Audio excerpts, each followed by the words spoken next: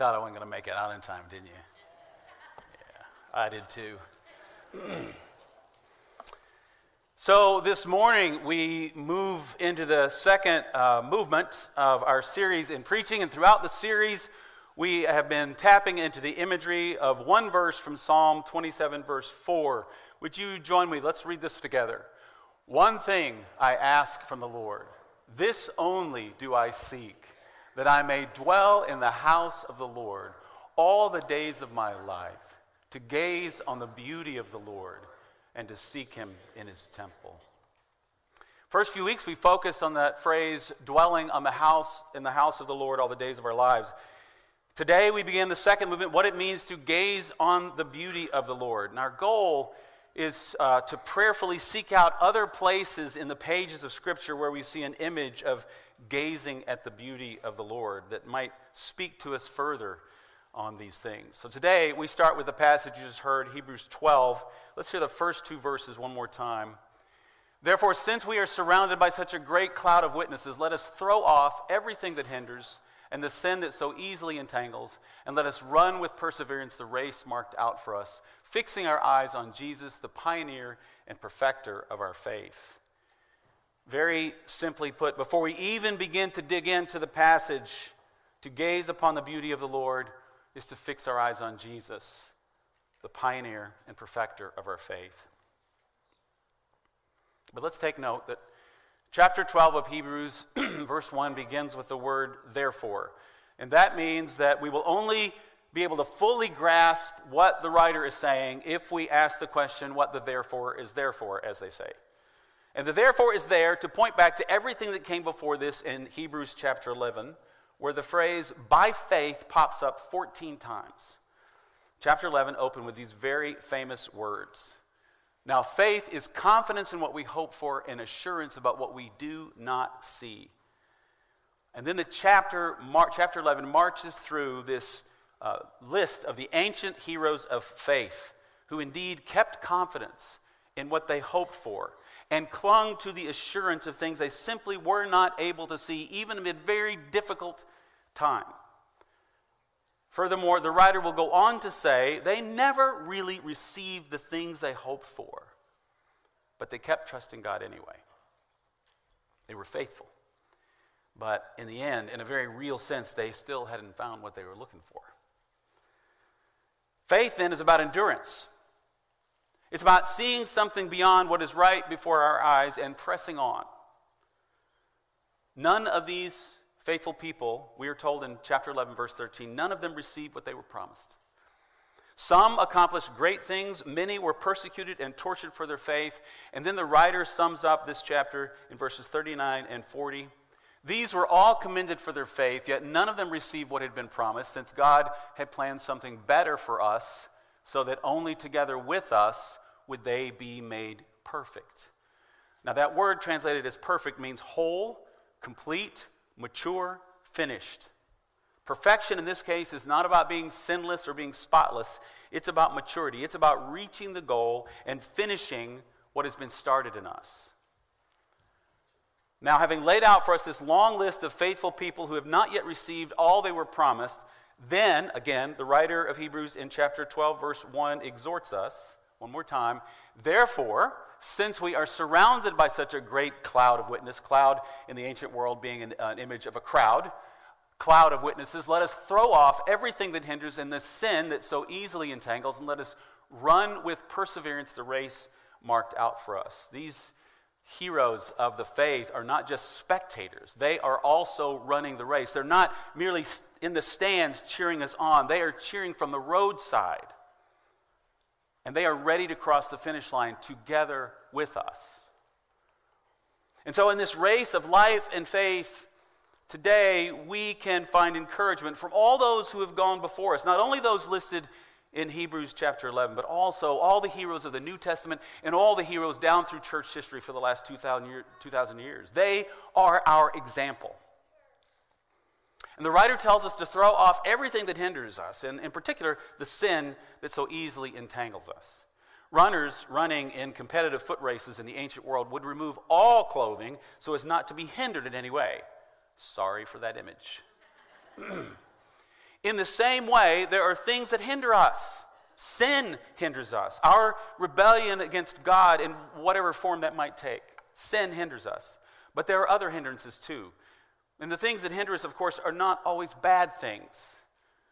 But when it comes to faithfulness, even too much of a good thing can be a bad thing. St. Ignatius of Loyola, a hero of mine, might refer to these hindrances as disordered attachments. Disordered attachments. It's okay that they're in your life, but you're attached to them in a disordered way. It's not that they're bad. Perhaps you are too attached to them, or they have too high a place in our lives or our priorities. We may even idolize them. And if we do, even though they be good things normally, they will hinder us in the race of faith and life. All these saints who have gone before us have done their best. They have showed tremendous faith and endurance amid persecution and difficulty. But we have something they didn't have.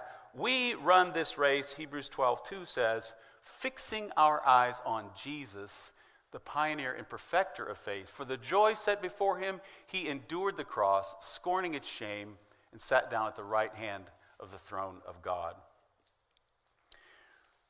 When Jesus is described as the pioneer and perfecter of faith, that word perfecter, again, is the same root word that we encountered back in last verse of Hebrews chapter 11.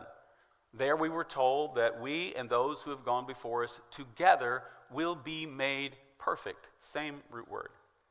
So if Hebrews 11:40 says that we will be made perfect, how are we to be made perfect, whole, complete?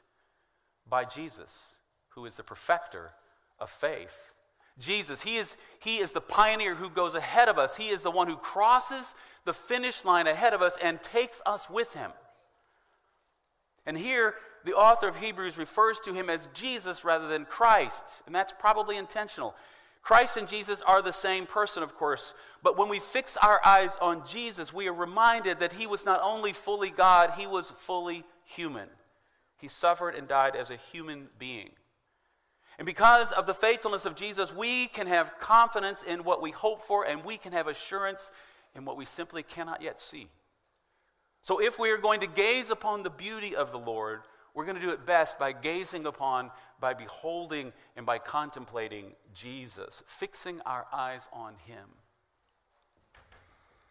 We fix our eyes on Jesus, the one about whom Albert Einstein remarked, one of my favorite quotes. He says, I am a Jew, but I'm enthralled by the luminous figure of the Nazarene. No one can read the Gospels without feeling the actual presence of Jesus.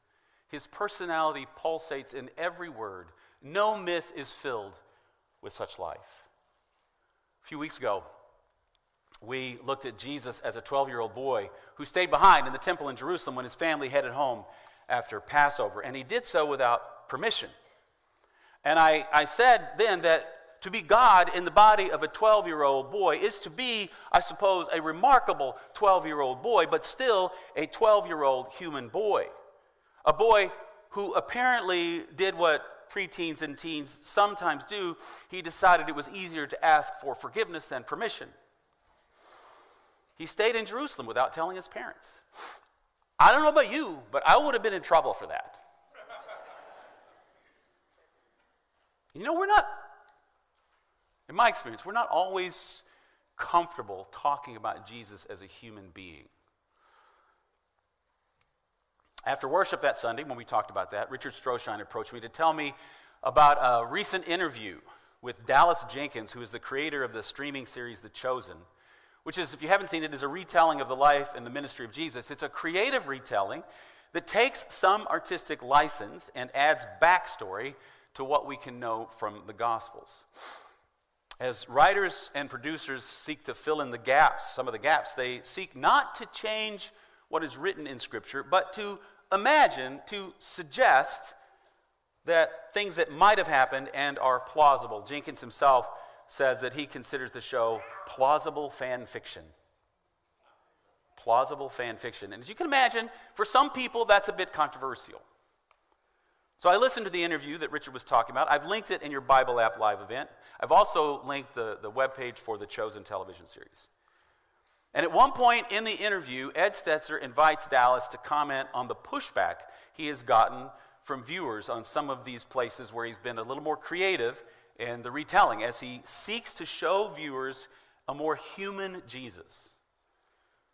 And one of those places was the portrayal of Jesus rehearsing the Sermon on the Mount. Dallas responded that the portrayal of Jesus rehearsing his sermon has gotten the most pushback by far so far in the series. People who loved the show did not like the portrayal of Jesus practicing the Sermon on the Mount. They didn't think Jesus should practice anything. He should just know how to do it. Why is that? Why do we get so bothered by a more human portrayal of Jesus? I preach almost every week and I rehearse. I run things by others at times. Why do we see it as a contradiction of Jesus' deity to rehearse what he was going to say and how he was best going to communicate it? Isn't that what human beings do? Everything we do, everything we learn to do, we do by rehearsing, crawling, walking, talking, riding a bike, reading, speaking publicly. Why not Jesus? Okay, everybody's still in their seats? That's good. Those who first read the letter to the Hebrews faced persecution, and we can hear that in chapter 11 in that list of people who faced persecution, but were faithful and endured all sorts of mistreatments along the way. In verse 2, we are told about Jesus of chapter 12, for the joy set before him, he endured the cross, scorning its shame, and sat down at the right hand of the throne of God. Jesus arrives at a place of victory, the throne. But to get there, he first endured persecution and death.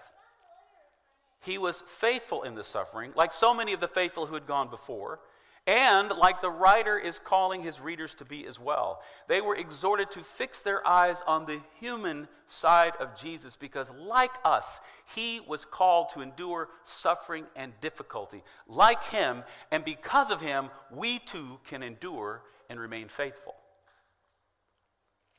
In chapter 12, verse 3, the author refines the exhortation to fix our eyes on Jesus a bit further. Consider him, Jesus, who endured such opposition from sinners so that you will not grow weary and lose heart. Jesus was fully God and fully human. That is the Orthodox faith. But sometimes here on the ground, in the middle of the fray of all things, we need to become more familiar with Jesus as a human being, as one who was tested and tried and tempted in every way that we are, but was without sin. We need to know that Jesus. I often hear people say, yes, but he was Jesus. You can't do that. What it means to be God in the flesh means to be a human being. And what he was able to do, to some degree, I believe we are able to do. We have an example. And in him we can be made complete and whole and perfect. In him we have hope because he endured, we can endure. We fix our eyes on Jesus, the human one who lived, suffered, and died for his faithfulness, so that we too can endure whatever opposition we face, so that we too will not grow weary and lose heart. We focus on Jesus, whom we are told back in Hebrews chapter 1 is the radiance of God's glory in the exact imprint or representation of God's being. Over in John, Gospel of John, chapter 14, verse 9, Jesus says, anyone who has seen me has seen the Father God. If we want to know God, we do that best and most completely by getting to know Jesus. If we want to know God, we do that best and most completely by getting to know Jesus, fixing our eyes on Jesus. Kim and I had dinner with a couple last year who do not identify as Christians, though they certainly would consider themselves spiritual. And at one point in the evening, as we were kind of talking about faith and the challenges of living with other human beings, doing community with other human beings, imperfect human beings, the woman of the couple said something that I want to share with you with her permission. In her frustration with her experience with religious people, and honestly with the larger Christian church in general, she said this: I just wish we could find a place to worship and belong that just wasn't so Jesus-y.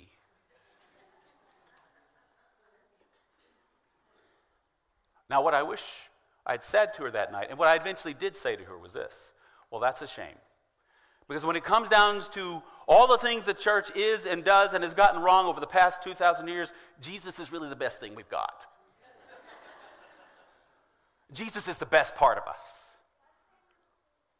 Though sometimes we obscure him to the world. And if Jesus is really the best thing we have going for us, we need to pay attention to him. We need to gaze upon him. We need to behold the beauty of the Lord in the face, in the life, in the actions, and in the teaching of Jesus. He is the exact representation of God's being. So let us consider a few things as we close. Let's consider those people we baptized a few moments ago. They have committed their lives to Jesus. The best thing we can teach them from the start is how to keep their eyes fixed on Jesus. How to continually live life in communion with Jesus. Learning from Jesus, reflecting on Jesus, considering him, beholding him, gazing upon the beauty of the Lord in Jesus Christ. Same is true of those generations that Pastor Chuck mentioned in his sermon last week, in particular, Gen Z. For those of you that don't know, these are all people born anywhere from 1997 and on. The generation before them are the millennials, anyone born from about 1981 to 1996. And before that, Generation X, of which I consider myself an honorary member. I missed the cutoff by 4 years, but I am, if they'll have me, a Gen Xer. Inside where it counts. And Gen Xers were born between 65 and 1980. Before that, we get the baby boomers. Now, we here at ECC... yeah, they matter too.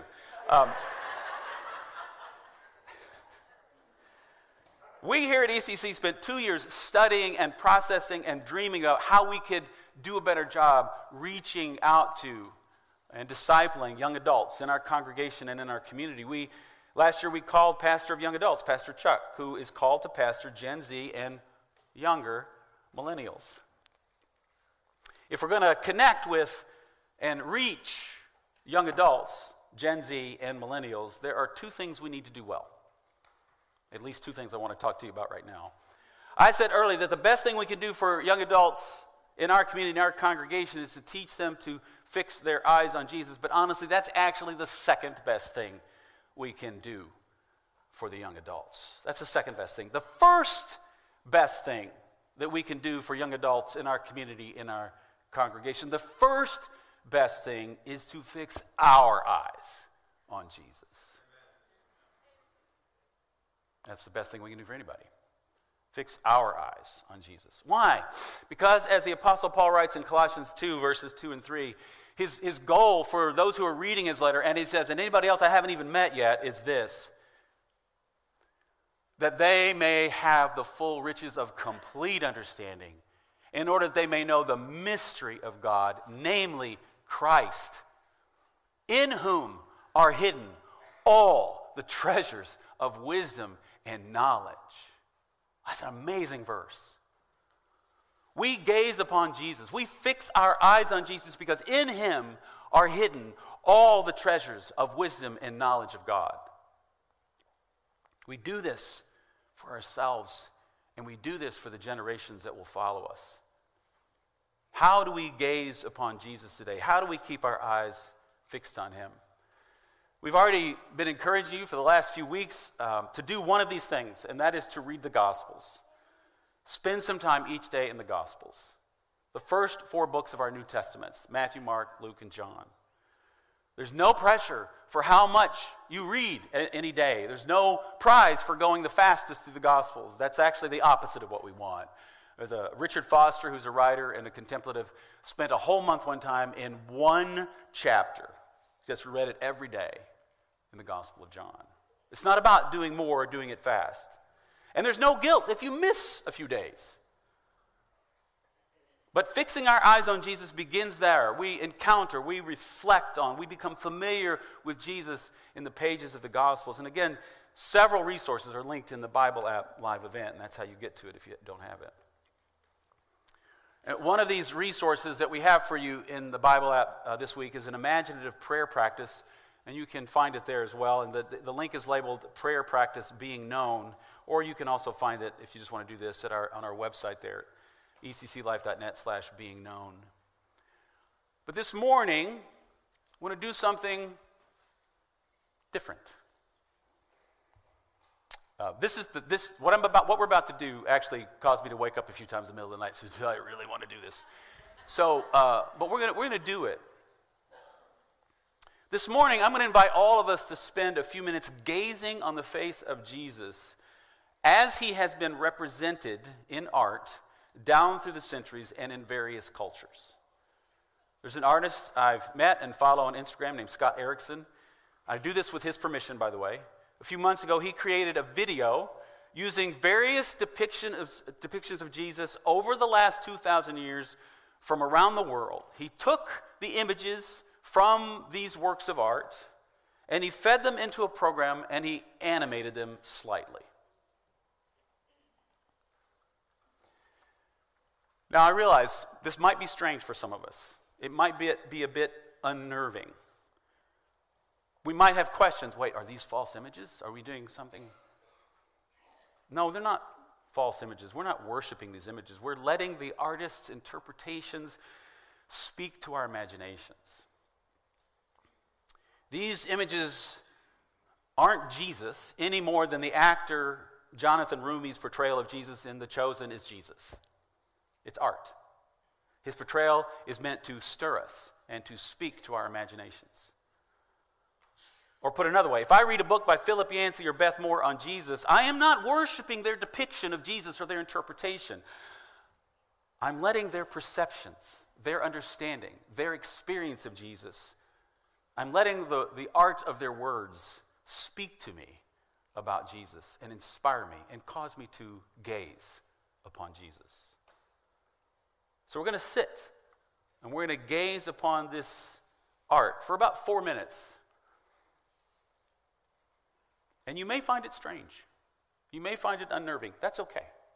It really is. And as you watch this, notice some things. How do your heart, your mind, and your body respond to what you're seeing?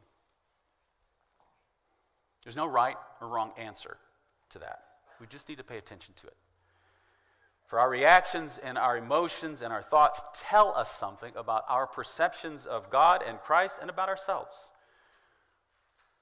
What impact does this exercise have on you? What thoughts does it stir? What emotions rise to the surface? And when the video's over, we will sit in silence for a few seconds, and then I will close this in prayer. Right now, before we start it, if you want to hit the lights, Sam, let's just take a few seconds in silence, and then I'll start it for you.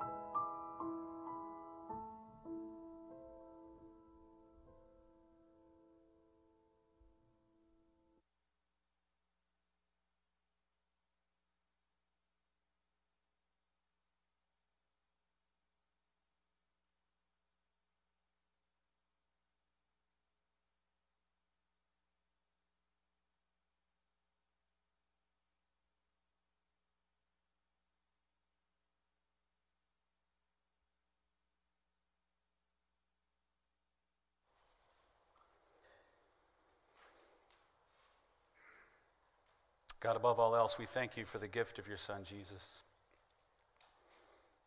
We thank you for his humanity as well as his divinity. We thank you that you have entrusted him to us and that he has brought us to you. I pray for each of us, God, whatever our reactions, our emotions, our thoughts may have been in that exercise, God, that you would speak to us, that you would create in us a curiosity, a desire, a hunger to know you more, to gaze upon Jesus, to gaze upon the beauty that is in Jesus, that is in you, all the days of our lives, God. We ask that you would take all of this and cause it to bear the fruit in each of our lives that you want it to bear. Cause it to bear the fruit in this congregation that you want it to bear. And we entrust ourselves to you, Lord. We entrust ourselves to you. We look to you. We trust you. We ask that you do whatever it is you want to do in our hearts, in our lives, in our relationships. In Jesus' name, amen.